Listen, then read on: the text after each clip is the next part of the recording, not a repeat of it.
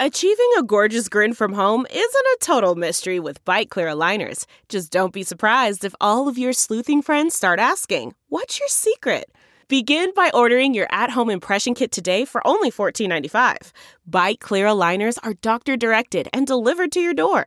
Treatment costs thousands less than braces. Plus, they offer flexible financing, accept eligible insurance, and you can pay with your HSA FSA.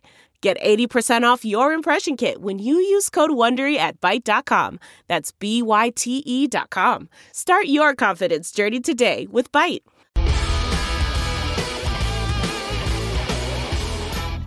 And welcome to the Water Cooler, everybody. I'm David Brody. Thanks for being here. It is Wednesday, March 10th, 2021, and today's the day that the House of Representatives will pass the final version of the COVID stimulus economic relief bill. That was my horn.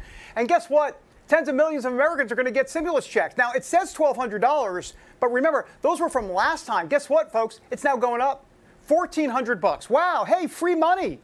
Hey, folks, I got news for you. Nothing's free.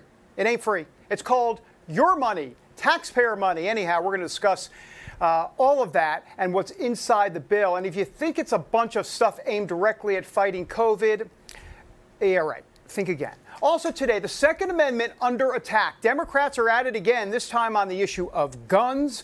The bill is called H.R. 8. Remember it, look it up, study it. We're going to break it down today on the show. And the game of chess between the United States and Iran. What will the Biden administration do? You know they're itching to do an Iran nuclear deal 2.0, but what will that mean for Israel and the broader Middle East? Jason Greenblatt will be here to discuss. He was a top official in the Trump administration who worked very hard on achieving those peace deals in the Middle East. But first, I want to talk about this economic stimulus bill. The COVID economic stimulus bill that has a bit to do with COVID and not much else. Let me tell you what it does stimulate, by the way. It stimulates progressives who love the huge price tag. They also love the fact that it includes items like a $34 billion expansion in Obamacare subsidies, or maybe the fact that it would allow Planned Parenthood to obtain government relief. So basically, the COVID economic stimulus bill allows the government to fund abortion.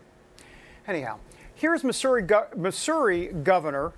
Congressman Jason Smith today on the House floor.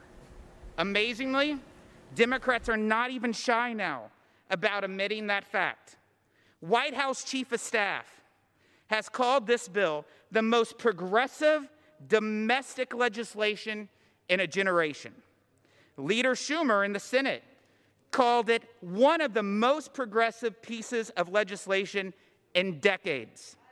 We are here today, Mr. Speaker, because Democrats made a choice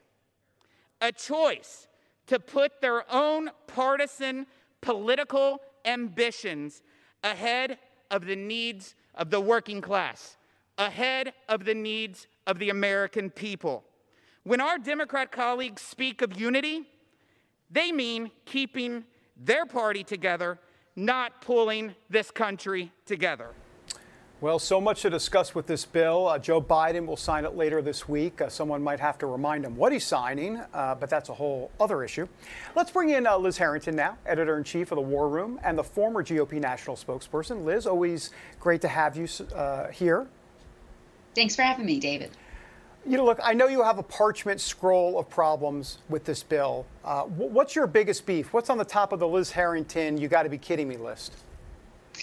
Well, here we are all these months later, and Americans still aren't getting a $2,000 check, which was promised last year by Democrats. And instead, they're getting a bailout of blue states who absolutely treated this pandemic as a disaster. They didn't do the right thing. They shut down their states. They punished their law-abiding citizens. And just like you mentioned, instead they're being rewarded for their poor performance. And groups like Planned Parenthood are getting a bailout. Well, what about the small businesses? What about the hardworking Americans who've been absolutely devastated by government policies and by the Chinese Communist Party really working together, the left and the CCP? This is a continuation of that. And this is almost $2 trillion when only less than 10% of it actually goes to fighting the Chinese Communist Party virus.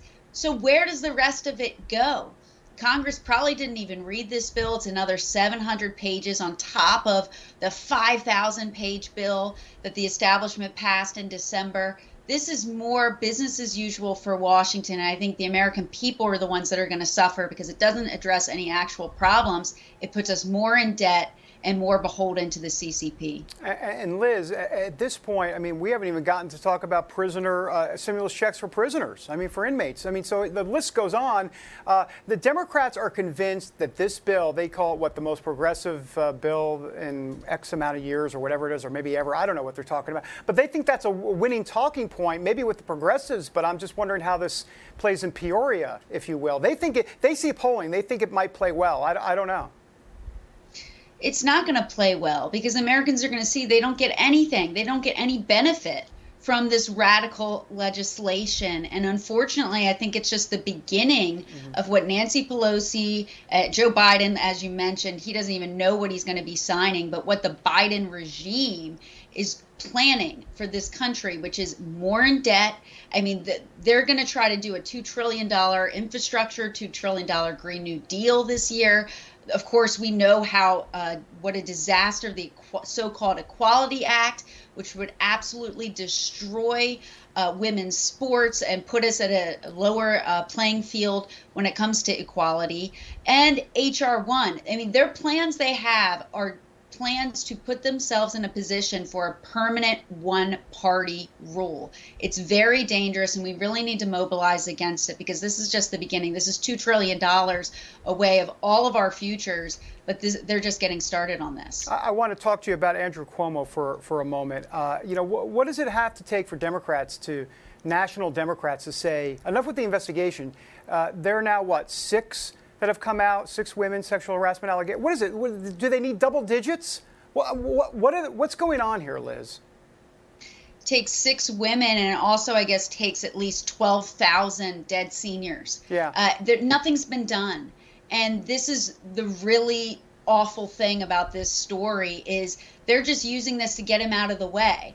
Now that he's no longer useful to the Democrat Party, they still won't hold him actually accountable, but he won't really have a future much after this position in New York. That's all that they're doing here. The knives are coming out just because he's not useful anymore. But the media, they'll only turn against him when they're told to.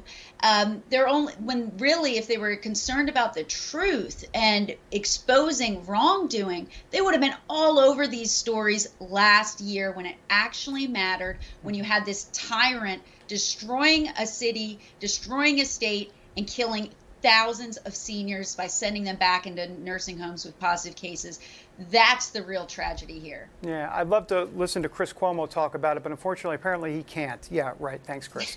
All right. Let's talk about, obviously, I got to get your take on what happened this past week with the Save America PAC, Donald Trump saying no more money for rhinos. And then, of course, the RNC, this is an interesting dynamic. I mean, leave it to Trump to do something that's never been done pretty much before, to say, send your money over to my PAC and we're not going to support rhinos. Let's be honest. The RNC is going to support all Republican candidates, even if they have an R next to their name, even if they're a rhino, that money is going to go to some of that. So what's your take on what's happening between Trump and the Republican Party here?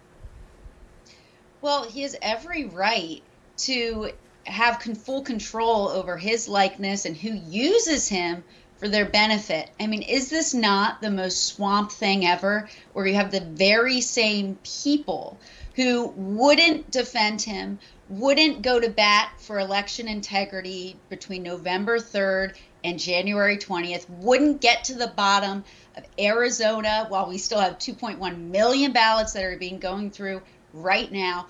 Now they say, well, now that President Trump's out of the way, let's still use him to make money. That is wrong. And President Trump has every right to have control over his brand. He's pretty good at it. I don't know if you've noticed.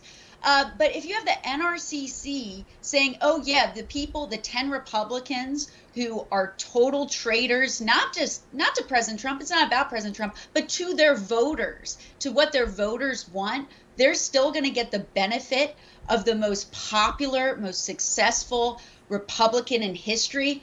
I don't think so. And that's what this is about. The swamp wants to keep the game going. They want to keep the grift going.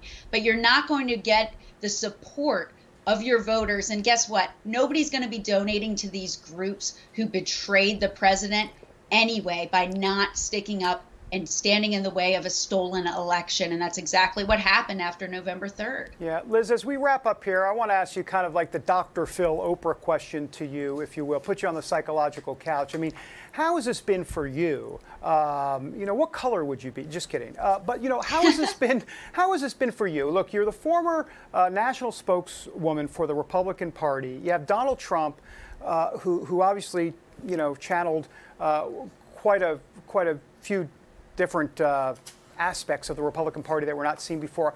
But there's a bit of tension.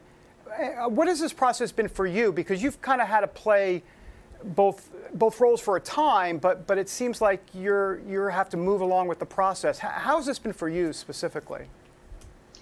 Well, I think it's just heartbreaking, to be honest with you, when you see a lot of people's true colors come out, when you see what's happening to the country. In a lot of ways, what happened, so many people got rich off President Trump when he sacrificed so much just for the country, just to make this country great, the best wage growth we've ever seen in 2019. Those policies work. Yeah. They're important to people's lives and livelihoods.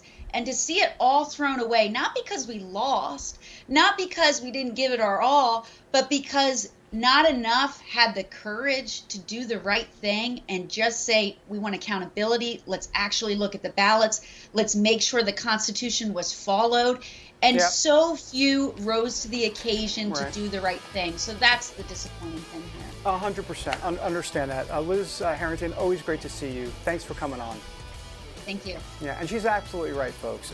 You really got to see, the division there in terms of who was going to be fighting for kind of truth and justice, if you will, election integrity, and who was just going to say, you know what, I'm out. Back in a moment. Jason Greenblatt, next. That's not just the sound of that first sip of Morning Joe. It's the sound of someone shopping for a car on Carvana from the comfort of home. That's a good blend. It's time to take it easy, like answering some easy questions to get pre-qualified for a car in minutes. Talk about starting the morning right. Just like customizing your terms so your car fits your budget. Visit Carvana.com or download the app to experience car shopping the way it should be. Convenient, comfortable. Welcome back to the Water Cooler, everybody. Thanks for being here on this Wednesday afternoon. Just double checking. Yes, it's March 10th. Look, when it comes to age, just let you know, you always check in typically hourly to make sure you know exactly what day it is. Joe Biden, we know about the COVID economic stimulus bill and all that jazz and all the domestic stuff that's going on, Equality Act, H.R. 1. But what is happening in the Middle East may concern a few folks who are really paying close attention to what's happening, especially as it relates to Iran. And the question is, why did Joe Biden wait for quite a while, to call Benjamin Netanyahu over there? He hasn't even talked to Saudi Arabia. Anyhow, we'll talk about that now with our special guest, Jason Greenblatt, the former White House envoy to the Middle East. Jason, great to have you on the show. Honored that you're here, sir. Great to be with you. Thanks for having me. Jason, give me kind of a 30,000-foot view of what you've seen so far from the Biden administration as it relates to kind of those dealings with the Middle East, or maybe lack thereof. I know there's some concern that that's not necessarily what their focus is right now. What's your sense of what's going on? Well, on a positive note, I'm glad to see they're not terribly focused on the Israeli-Palestinian peace process, because for the moment, that's going nowhere anyway, and I don't think they should be focused on that.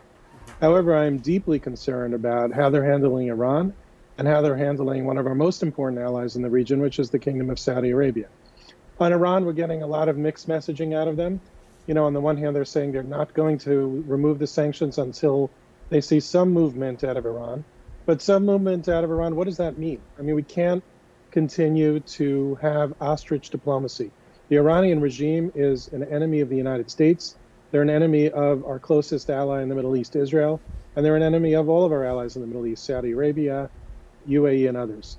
And we can't pretend that this regime is really interested in acting like a normal nation. Yeah.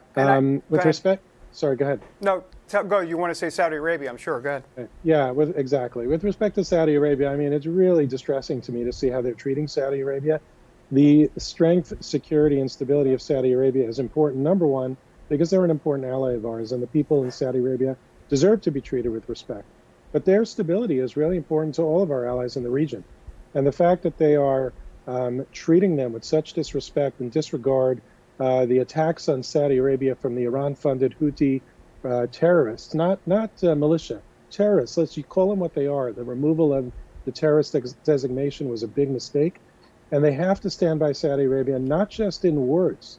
They have to mean what they say and not just use this sort of weak words that are coming out of the State Department about how they support Saudi Arabia. But what does that mean? Let's see some action. Let's see them support Saudi Arabia in words, and anything Saudi Arabia needs to keep its society and its civilians and its oil infrastructure and everything else safe is what should be happening right now, what the Biden administration should focus on right now. Jason, everything is so linked in the Middle East. Why do you think they've been kind of passive on Saudi Arabia? Or when I say passive, they really haven't done what they need to do in terms of shoring up some of that relationship. Does that have to do with Iran, clearly, or is it more than that? I think it's more than that. Certainly it has to do with Iran. I think they think that if they can show how they're not quite standing by Saudi Arabia, who is obviously no friend of Iran, maybe that scores some points with Iran. I think that's a mistake. I think you have to treat Iran by showing them strength, not weakness, and not by ignoring or pushing aside our allies like Saudi Arabia. But I think President Biden made it clear during the campaign that he wants to make Saudi Arabia the pariah that it is, I think was his quote, something like that. That's a very, very mistaken outlook. And I hope that those around him and he come to their senses and recognize that treating Saudi Arabia other than with great respect for the powerful and important nation that it is only going to lead to problems in the Middle East, and it is not going to lead to a proper, thorough, and appropriate deal with the regime in Iran. Yeah, I want to circle back to something you said on that first answer about, I think you used the word ostrich diplomacy as it relates to Iran. I can kind of decipher what you meant by that, but I'd be curious, especially our viewers, what did you mean specifically by ostrich diplomacy? How would you define that, and what does it mean in the context of Iran and the United States?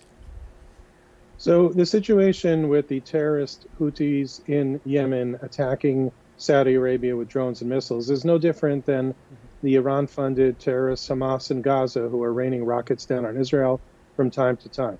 Not me, right? But the Biden administration is pretending that these terrorists don't exist, that they're not terrorists, that they're not attacking our friends and allies, that they're not Iran-funded. They have to recognize them for what they are and realize that we have to allow our friends and allies to defend themselves and to stand up to terrorism and call it out for what it is. Instead, what they're doing is sort of pretending. I think the State Department spokesman used a Shiite militia label instead of Iran regime label. They want to pretend these things don't exist. They don't want to say these things out loud in the hopes that they don't offend Iran. That is not what is going to happen. They have to speak clearly, forcefully. They have to recognize reality and then try to work with the right people, the right partners, to see if a solution can be had. If a solution can't be had, that means we still have to stand with our allies and friends. Yeah. As we wrap up here, and you've got about a minute and a half to tell me about this, but as it relates to Israel, it kind of all ties back in a way to Israel, the state of Israel. You, Jared Kushner, David Friedman, so many others worked tirelessly on these Mideast peace deals with Bahrain, UAE, and others. What is your biggest concern as to what the Biden administration is or is not doing with respect to Israel and what that means for their security right now abroad? Yeah, and I'd like to add Avi Berkowitz as well, who worked with us on that. Of course, yes. Look, the Biden administration needs to engage with Israel fully, not just on security, but on the diplomatic achievements that the Trump administration was able to get with respect to connections and normalization agreements with the Arab world. They should be building on that. I am glad to see that the Biden administration supports that. But now the question is going to be, are they going to move on that in a positive way? If they choose to ignore it, that's a big historical miss. These are separate issues. You know, they always try to tie the normalization agreements with the Palestinian issue. Yes, we'd love for the Palestinian issue to be resolved, but as the Trump administration has proven, the Arab-Israeli conflict can be solved separately from the Israeli-Palestinian conflict. And I'd like to see them recognize that continue to push for normalization. And if they can make any kind of progress to make Palestinian lives better and reach some sort of interim peace accord, that's great. But it shouldn't come at the expense of the normalization agreements and standing by Israel through and through with respect to its security and its very robust economy. Yeah. Jason Greenblatt, you really appreciate you being here. You took a unique approach, you and the team at the White House, to Middle East peace and really marched the ball more than just down the field. Historic peace accord. So really appreciate you being here. Thanks, Jason. Thank you. Thank you so much. Take care. All right. Jason Greenblatt here on the show. Big deal. I say a mover and a shaker for sure in the Middle East. Look them up. Google that plus Israel and Middle East. They'll be there right this day. Delve into the shadows of the mind with Sleeping Dogs, a gripping murder mystery starring Academy Award winner Russell Crowe. Now available on digital. Crowe portrays an ex-homicide detective unraveling a brutal murder he can't recall. Uncovering secrets from his past, he learns a chilling truth. It's best to let sleeping dogs lie. Visit sleepingdogsmovie.com/Wondery to watch Sleeping Dogs, now on digital. That's sleepingdogsmovie.com/Wondery. Welcome back to the water cooler, everybody. Let me ask you a quick question. Do you miss Donald Trump? Because if you've looked at the House floor lately, you might miss him even more. It has been a liberal smorgasbord of bills. The Equality Act, H.R. 1, now we have H.R. 8. Here we go. Should call it H.R. Anti-Second Amendment is what they should call it. But anyhow, H.R. 8, and I put on my glasses, this is what it says, to require a background check for every firearm sale. The devil's in the details. They're ironing that out. They're looking at voting on that today, Wednesday, on the House floor. Let's bring in Rick Green, founder of PatriotAcademy.com. Rick, always great to have you on the show, sir. My pleasure, David. Good to be back with you. Now, I feel like if I say H.R. 8 and the Second Amendment, I might not be able to talk for the next 7.5 minutes because you're just going to go at it. But how do I say this, Rick? Go at it. The Democrats and the Second Amendment, here we go. The bills are flying, Rick.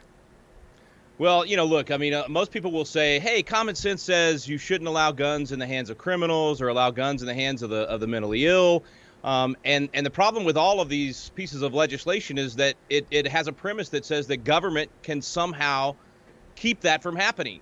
But all of these bills that get passed, when states do these things, they still don't prevent the criminals from. Does anybody think the criminals are going to follow this kind of a law? That's not where they get their guns. They steal their guns from people that have bought them legally. They exchange their guns amongst themselves, and they're still not going to submit to any background check, even if H.R. 8 is passed. So what this does is it infringes upon the law-abiding citizens of America. And the founders said that if you at all violate this, what they called first law of nature, to be able to defend yourself, if you violate that ability to have a firearm, to protect yourself with that firearm, or infringe upon it at all, that liberty is in danger. In fact, I'll read a quote to you real quick from St. George Tucker, one of our founders, who said, wherever the right of the people to keep and bear arms is prohibited under any color or pretext whatsoever, liberty, if not already annihilated, is on the brink of destruction. That's how dangerous these kind of bills are. They do not help. They do not stop crime, but they do infringe upon liberty. So where does that leave folks that want to see what they would call common sense background checks? In other words, maybe some folks that shouldn't have a gun. I know that sounds kind of crazy that I said shouldn't have a gun because the whole point of the Second Amendment is you have a right to bear arms. But what I'm trying to say is that you're mentioning the federal government. What about at the state level, the local level? How should this work kind of in theory, or should it not work at all as it relates to what government can do and can't do? Yeah, it just does not work. I mean, even if we wanted it to work, there is no theory that can work with regard to this, because no matter what restrictions or how hard you make it or how strong of a background check you put in place, the criminal is still going to get their firearm. They're going to be buying it out of the trunk of somebody else's car. They're going to be stealing it from your house. So here's what these laws actually do. If you implement H.R. 8, for instance, let's say that I've got a young lady in my neighborhood that's been through my firearms course. She's trained. She's capable. She knows how to use that firearm. She doesn't have one yet. And she gets threatened by an ex-boyfriend who says he's coming over and he's going to take care of her in the next day. Well, if she comes to me and asks for a firearm, I'm not allowed to sell her one under this law. If she goes to the store to buy one, she's got to wait 10 days. And in that 10 days, the threat on her is going to be too late. And so that's why these laws just simply do not work. They don't stop the criminal, but they do create real problems with the law-abiding citizen being able to defend themselves. Rick, that is a great analogy, or actually a great example of what really could happen, and I'm glad you put it in those terms, because I think people need to understand what we're talking about here kind of in the real-world scenario. Let me switch over from H.R. 8 to H.R. 1. This is the Democrats' big enchilada of a bill. It doesn't look like it's going to pass the Senate, but in the House, that's what they're doing. They're passing H.R. 1. Basically, they call it access to the ballot box. But my goodness, from a constitutional perspective, Rick, I mean, take me through this, because this would, in essence, federalize so much of the election process. And I mean, I can talk about political ramifications for this, but just from a constitutional standpoint, it seems to me like that's the antithesis of what the Constitution was about. You know, it's a litany of the dream list for the Democrats, without question. There's so many things in it, we don't have time, right, to go into how bad it is. I'll just give one example. It doesn't allow you to reject an absentee ballot for anything. You can't check signature. You can't check anything. You can't require voter ID. And it's the federal government telling every state in America, we're going to tell you how to run your elections. And if you want to have voter integrity by requiring an ID or checking signatures or just making sure it's only legal people voting, you cannot do that. We want to open this up to anybody and everybody. It's a horrible, horrible bill. I have to say, David, from a constitutional perspective, it does follow the letter of the law in terms of what Article 1 allows for. It does allow for Congress to modify election law. And now this isn't a modification, it's a complete takeover. So the spirit of the law is being violated here. And I think we've got some arguments on that front. But I honestly think the only way you stop this, the only way you prevent the feds from taking over state election law is we have to have a constitutional amendment to strip that second half of Article 1, Section 4, Paragraph 1. The first part of that says the states will choose. Will do the time, place, and manner of elections. They set up all the rules. But there's a semicolon, and then there's a little paragraph, a little sentence that says that Congress may from time to time modify that. Now, I'll tell you, Hamilton and Federalist 59 and 60, they argued this is for the extreme scenario where the states might do away with federal elections. Maybe they want to just get rid of the federal government or something extreme like that. That's what that was for. It's being used for something totally, totally different. But I think the only way we fix it in the long run is we've literally got to have a constitutional amendment saying the states get to decide this, not the federal government. Let's take out that clause that they actually argued about when it was time to ratify the Constitution. There were some warnings that someday this could happen. Well, here we are. It's happening. Well, Rick, that's interesting. I've got about 30 seconds left. But so what you're saying, I mean, it seems to me that if H.R. 1 was ever passed into law, it'll be challenged, obviously, and I would assume go to the Supreme Court, because they're going to argue over two portions of that clause. The first clause, states' rights, and the second clause seems to be the federalizing of election law, right? Yeah, and honestly, I'm afraid the Supreme Court would rubber stamp it. I'm afraid they would say yes, that this second half does open the door for Congress to be able to do that. So that's where the founders' brilliance, right? They gave the states the ability to overrule everybody at the federal level. And that is only done through an amendment process. Two ways to do that. Congress proposes the amendment, which obviously this Congress won't, or a convention of states. The states propose that amendment and then ratify it, and we can strip that power from the federal government. I think that's absolutely essential. Otherwise, David, we'll never have free and fair elections again, and we'll never elect a conservative government to the federal level again. Well, you know, Rick Green, I appreciate you being on once again. We know you're conservative, but here's the thing: you're a originalist, right? You're a textualist. I mean, it's all about the Constitution, man. Right. If we follow the Constitution, I'm okay. If we amend the Constitution, I'm okay. The will of the people is reflected in that Constitution. Rick Green, America's Constitution coach. Go to patriotacademy.com for more with Rick. We're back in a moment with the author of the book, The Beirut Protocol. Oh, fiction or not? CarMax is putting peace of mind back in car shopping by putting you in the driver's seat to find a ride that's right for you. Because at CarMax, we believe you shouldn't just settle for a car. You should love your car. That's why every car we sell is CarMax certified quality, so you can be sure with upfront pricing that's the same for every customer. So don't settle. Find love at first drive and start shopping now at CarMax.com. CarMax, the way car buying should be. Welcome back to the water cooler, everybody. I love this next segment, by the way. We are going to talk to Joel Rosenberg. Get to him in a second. Actually, we probably should get to him pretty soon. But he is. Let me just put up the book. Let's just put up the book, shall we? I mean, let's cut to the chase, right? The book is called The Beirut Protocol by Joel Rosenberg, and there's so much to talk about regarding this. And Joel always mixes kind of like fiction with real life events, and of course he knows the Middle East so well. So I want to bring in Joel Rosenberg right now, who is from Israel. He of course is the editor-in-chief of All Israel News and the author of the book, The Beirut Protocol. Joel, great to see you, sir. Thank you, David. Shalom from Jerusalem. Shalom, peace from Jerusalem. Joel, tell us about the book. I mean, look, I'll say it, you're a prolific, best-selling author who has written so many wonderful books. Tell us about this one and where this kind of fits in the pantheon, if you will, of your book legacy. Sure, happy to do it, David. Look, the Beirut Protocol is fiction. It's a political thriller made up, but it suddenly feels ripped from tomorrow's headlines. And I'll say that because, in the 1970s, right, Lebanon, Beirut was a big story because of the civil war that was erupting there. In the 1980s, the country was full of terrorism, attacking Israel all the time. The Israelis invaded, and they were there for 20 years. So, but in recent years, we haven't talked about Lebanon or Beirut almost at all, except for the big terrible explosion there at their port last year. But in the Beirut Protocol, something happens.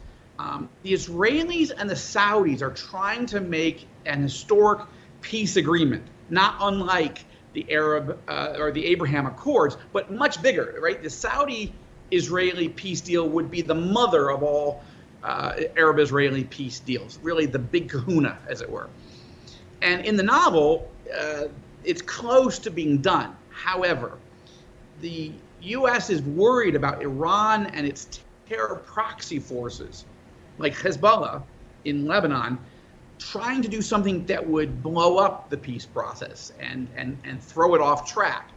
So the Secretary of State wants to come visit the Israeli-Lebanon border and get a briefing, take a tour, find out how serious is the threat to Israel and to the United States from Hezbollah, this terror proxy force by Iran. Well, Marcus Reicher, the hero of the book, a CIA operative, is with a team of Americans and Israelis just on an advanced trip, getting everything ready to make sure it's all safe, but it isn't. This is just chapter 1 of the Beirut Protocol. A big terrorist attack, Hezbollah attacks. Marcus and his team are in a firefight, but in the end, they're captured, pulled into a terror tunnel, and pulled deep behind enemy lines, deep into Lebanon. And suddenly, while they're underground being held captive and tortured, a massive missile war blows up on the surface. And that's how the Beirut Protocol begins.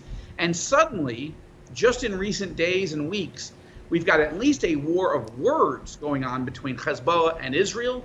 And there's a real concern here, David, that the most likely theater for a new Middle Eastern war, God forbid, in 2021 is probably Lebanon. Mm-hmm.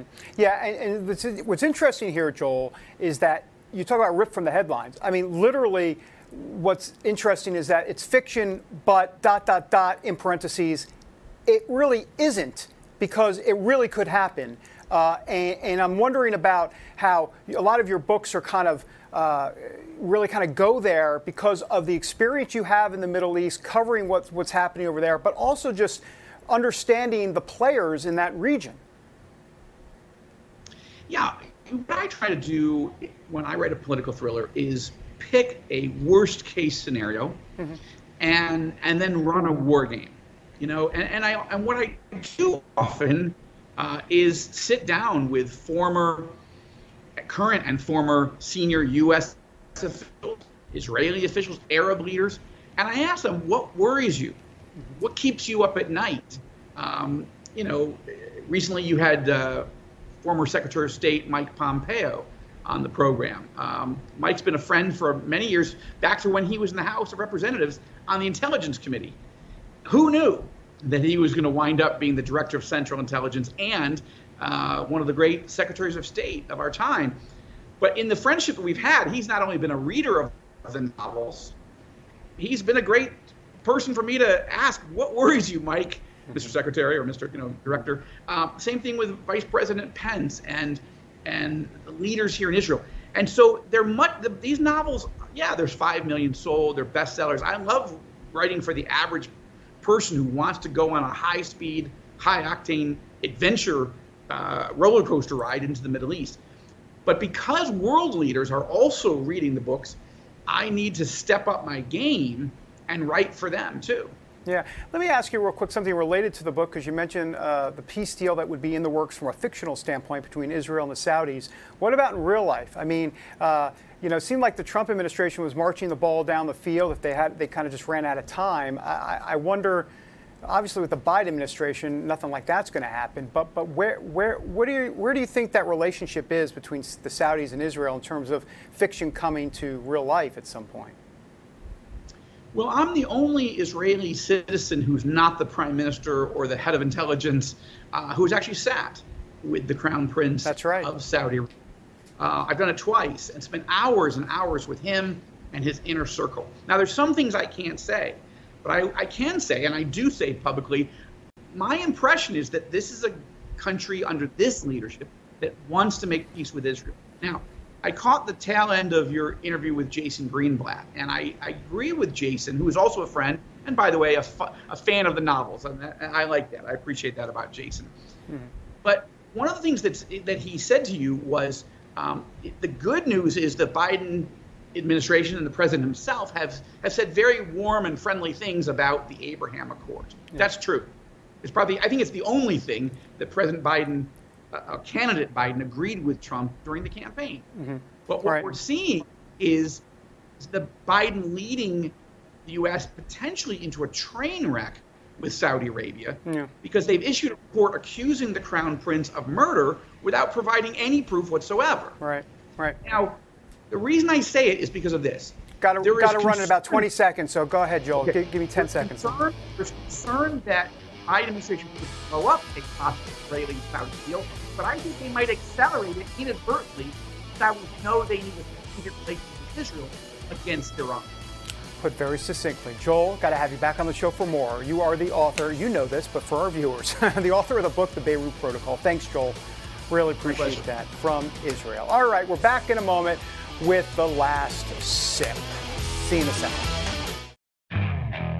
Okay, picture this. It's Friday afternoon when a thought hits you. I can spend another weekend doing the same old whatever, or I can hop into my all-new Hyundai Santa Fe and hit the road. With available H-Track all-wheel drive and 3-row seating, my whole family can head deep into the wild. Conquer the weekend in the all-new Hyundai Santa Fe. Visit HyundaiUSA.com or call 562-314-4603 for more details. Hyundai, there's joy in every journey. Welcome back to the Water Cooler, everybody. Time for The Last Sip. By the way, on a quick fashion note, not that I'm a fashion plate, but if you are digging the purple palette today, I would like to know, or if you don't want me to ever wear the purple again, please email us at thewatercooler@justthenews.com. Once again, thewatercooler@justthenews.com. And you're thinking, why am I going to email you about your suit or what you're wearing? Here's why. Because I'm narcissistic and I need to know if I look good. All right? I'm just going to be honest with you. All right. Speaking of narcissism, no, that doesn't even make any sense. Let's just go to the poll of the day. The Water Cooler Poll of the Day. Poll of the Day. Sponsored by, no, we don't have a sponsor. All right, here we go. Would you describe yourself as more on the progressive or the conservative side of the political spectrum? Look at this. 30% say progressive. 42% inflection, change in voice. 42% say conservative. 22% say neither. I guess they're independents, right? I mean, and the old 7%, not sure what I am. I don't know if I'm a Mr. or Mrs. Potato Head or a Potato Head. Any of that is our one of our 3 polls of the day. Hey, we got more. Bonus poll of the day. Are you personally committed to coexisting peacefully in mutual tolerance with people on the other side, more conservative side of the spectrum. 84% say yes, 7% say no, 9% say not sure, because you asked the question again. But that's interesting. 84% say, yeah, I'm committed to getting along with conservatives. Yeah, they should put ... until you say something stupid. All right, and here is the third poll. Wow, this is a serious poll today. We got 3 polls. Are you personally committed to coexisting peacefully and mutual tolerance with people on the other side, as in the more progressive side of the spectrum? 67, not 82%. Isn't that interesting? 67% say, yeah, I'm committed to coexisting peacefully with basically liberals. 67% compared to 15% who say no, 18% not sure. And why is that? Isn't that interesting? 82% of liberals say, yeah, we'll exist with the conservatives. 67% say, we'll coexist nicely with the liberals. You know why? Because this country in America is under attack by progressives, by liberal values. That's why that number is lower. It's just common sense, folks. The threat that conservatives feel is far more greater than any threat that liberals feel from conservatives. The threat is against conservatives put on by liberals in America, hence the reason for the polling. Hey, that was really good analysis. Let's save that on my resume reel. Okay, picture this. It's Friday afternoon when a thought hits you. I can spend another weekend doing the same old whatever, or I can hop into my all-new Hyundai Santa Fe and hit the road.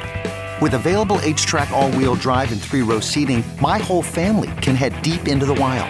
Conquer the weekend in the all-new Hyundai Santa Fe. Visit HyundaiUSA.com or call 562-314-4603 for more details. Hyundai, there's joy in every journey. Welcome back to the Water Cooler. It's the end of the show, and Nick Ballasy has decided to join us. I was going to say grace us with his presence, but that might be too much. Senior correspondent with JustTheNews.com. Nick, great to see you, sir. Great to see you, David. All right, COVID-19, this bill, obviously, it's passing, and it's going to go to Biden's desk. What do we know? They always say the devil's in the details. What's the devil here? No, just kidding. What are the details here, Nick? Well, the Democrats used budget reconciliation, the process that allowed them to go forward with getting this bill passed without Republican votes.